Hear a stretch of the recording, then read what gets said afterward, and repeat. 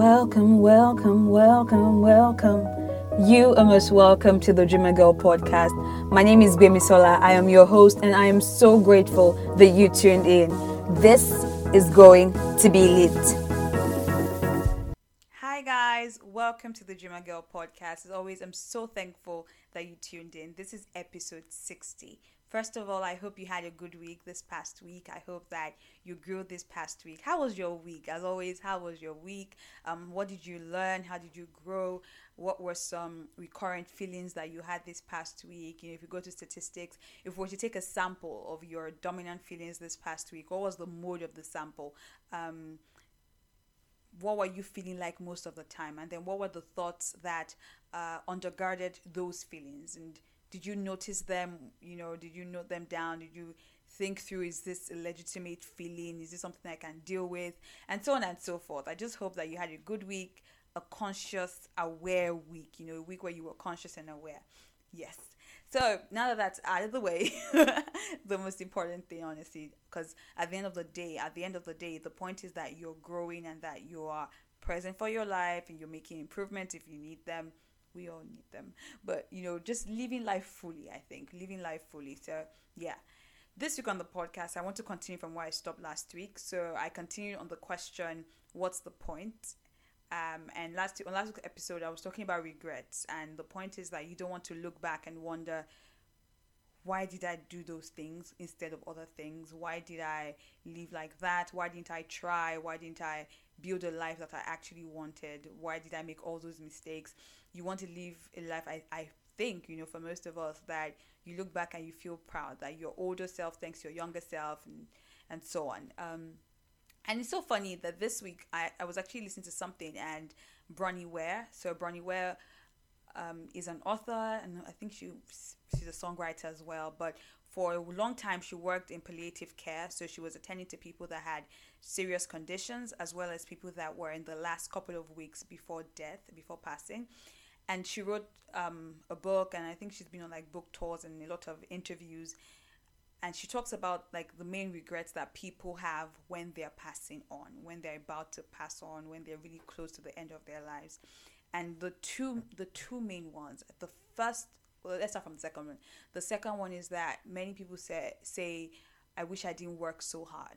I wish I hadn't worked so hard. And in her book and in her experience, that was something that men said more, because she was working with people from an older generation. For most of them, the women hadn't been breadwinners. So it was mainly men that had that regret that I worked so much and I missed everything. I missed my family, I missed my children, I missed their growth. And so I wish I hadn't worked so much, even though some women also said it. So that was the second biggest regret. I wish I hadn't worked so much. And then the first regret was, I wish I had lived the life I wanted, life on my own terms, a life that really resonated with me, a life that was true to my deepest desires, to my deepest gifts, my deepest dreams. I wish I actually lived life on my terms, the life that I wanted. I hope I defined life for myself and lived it, instead of living a life based on other people's expectations, based on what would other people think, what would other people say.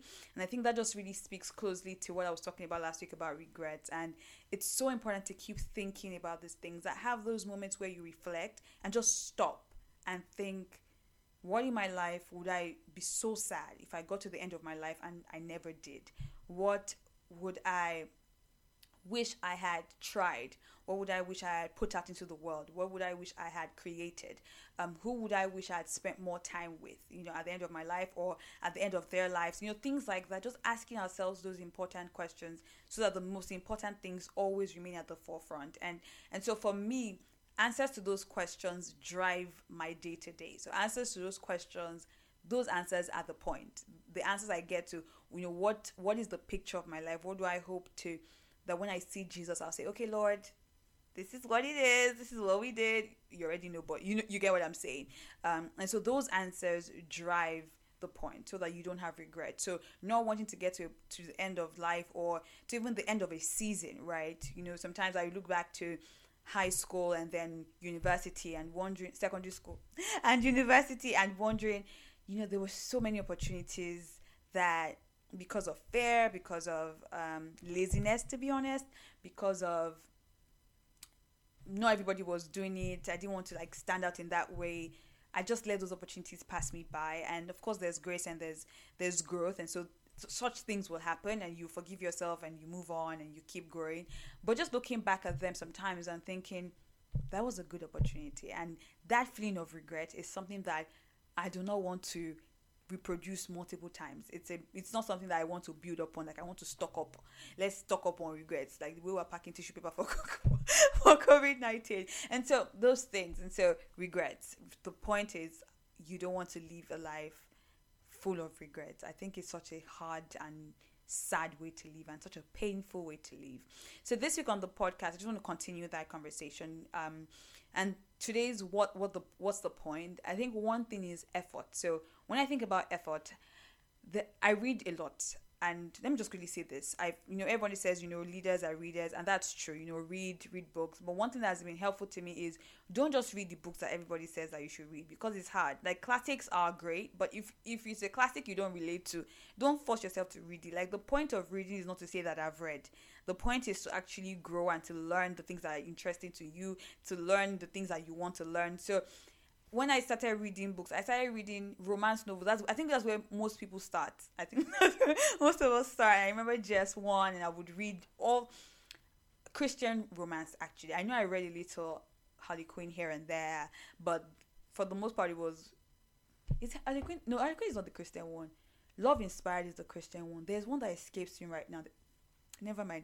I started reading Christian novels, romance novels starting out. And there was a time where I had read everything Francine Rivers ever wrote. I think except one series. Because I told my aunt to like help me buy. And I'm so grateful she actually did. She bought me like all the books. And I read all of them. And I was like, this is great. So I started there. And then I think towards the end of secondary school and then to university, I started reading nonfiction. And what I started reading was actually Christian nonfiction. It was Christian about womanhood and marriage. And I said it on, I think, the episode about relationships, or the one after, about how I was in this place where I was like really mentally prime for marriage, in quotes. So I had that season as well, and then I started reading self-help, and I'll read autobiographies and biographies as well. So read things that you actually want to learn, because I think that's the way that's actually helping you, right? And so when people ask like, how can I read more books? That's one thing I always say, like, read what is interesting to you, read what you actually want to learn. And maybe at some point, of course, people recommend books, and maybe you can read them at some point. But if you're just starting out and you don't find nonfiction, for example, interesting, then don't go and pick a nonfiction book that is supposedly a classic, but you have no interest in it whatsoever, or it's written in such like old time English, archaic English, things like that. Pick something that's interesting to you, okay? So I said all that because I was about to talk about self-help books and how I read a lot of self-help, actually, even till now, and self-help that's trying not to be self-help, but it's still self-help. So because they're really practical, right? A lot of them are practical, and for me, many of them actually square off with the faith. It's like everything Proverbs says, but you don't just want to give credit to Solomon and to the God that inspired them. Anyway, so I read a lot of self-help, but one self-help book that was really hard to read, and one, is it even self-help? I think it's more market. Well, it can still be put there, and personal development and all of that.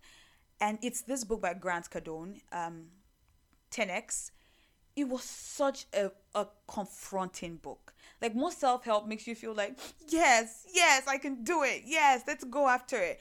But that book by Grant Cardone was not like that. It was very, you're not doing enough. You say you want certain things, but you're not ready to put in the work. You say you want this life, but you're not ready to put in the work. It will take 10 times the effort you think it would take to achieve the things that you want. And of course, all the triggers in my head were good, but I have the grace of God, and I'm already working so hard, and there's more to life than working so hard. Again, to what Bronnie Ware was saying as well. But I remember actually when I started to try to listen objectively and not get so triggered, and to actually just learn, it was such a good book, and such a needed book. Because many times when we say this is the life I want, many of us are not careful enough, or conscious enough, or patient enough, or disciplined enough to say, well, what does that life look like on a day-to-day basis? What actions lead to that life? And the point is, when you sit down and you actually pick this life that you want, whatever the life is. And again, like I said, success, you define success, and that definition is allowed to change and evolve as you evolve as a person. But when you sit down and say, okay, this is today, right now, this is my definition of success. How do I get there? And again, the grace of God, of course, can change your plan and do things that you never thought would happen and shift it and connect you with certain people. There's room for that. But I think there's a way to live your life that you plan, and you don't just leave everything on God. It's like when Bishop Oyedepo says that any faith that makes God absolutely responsible for the outcome of your life is an irresponsible faith. And you have places in the Bible where, you have things like, which of you wanting to build a house doesn't first sit down and count the cost? And so I think even though God will intercept and God would make great things happen and open doors, there's still a place for sitting down to plan what you need to do for the life that you think you've been called to, or the life that you want. And so when you sit down and have that conversation, regardless what the success looks like today, knowing that it might change as you grow, but just sitting down today and doing that, you realize that there's certain things that you need to do. And so the point of living a certain way is because you've already sat down and you've looked at where you want to go, and you realize this is the effort that's needed to take me there. This is what I need to be doing today if that's where I want to be tomorrow. So it's related to regret, but I think it's a step further that you already know that, okay, I don't want a life of regret, so I should have this conversation. But then it's not sitting down to have that conversation, and that conversation guides your actions going forward. And so the point of living a certain way after such a conversation is knowing that, okay, I already defined this. This is the effort it would take. And Grant Cardone's book reminds you that when you first write the effort it would take, multiply that by 10. And understand that it would likely take much more than you're willing to give in the present, much more than you're comfortable giving. It will require a stretch and a strain. And so the point is, when I think what's the point, I already talked about the point. The first one is, of course, my faith, Jesus, everything he spoke about, living a life worthy. Not worthy in order to win his approval, because we already have his approval. Hallelujah for that. But living a life that the Holy Spirit signs off on, a life led by the Holy Spirit, a life that is pleasing to him, a life that prioritizes him above everything else. That's the point. That's the first point. The second point is you don't want to look back and say, what did I do with my life?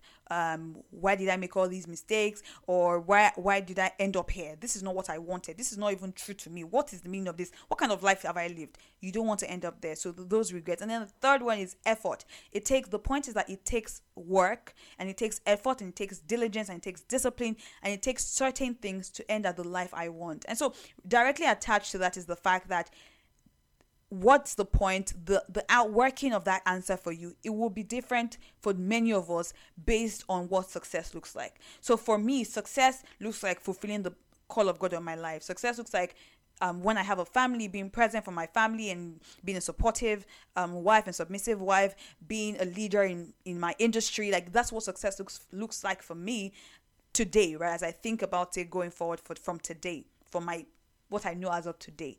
But for somebody else, success might be 1,000 followers. No, who wants 1,000 followers? Sorry, 1 million followers on Instagram. Success might be being able to travel around the world. Success might be having all the ladies that you could ever want in life, or having all the men that you could ever want, having the attention of all the men you could ever want.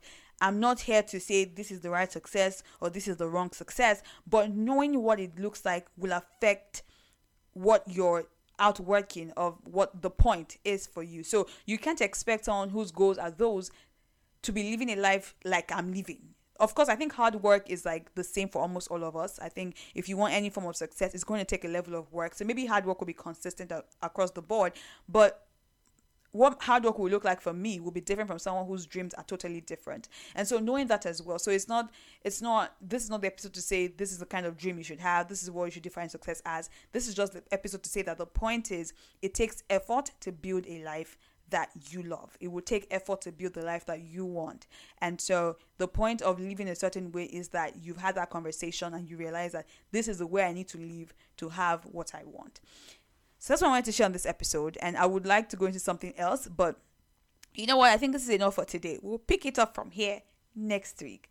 As always, I'm so thankful that you tuned in. This has been Gbemi on the Dreamer Girl podcast. As always, I'm so thankful that you tuned in. Till next week, keep going after your dreams. Love the life you have. Build the life you want.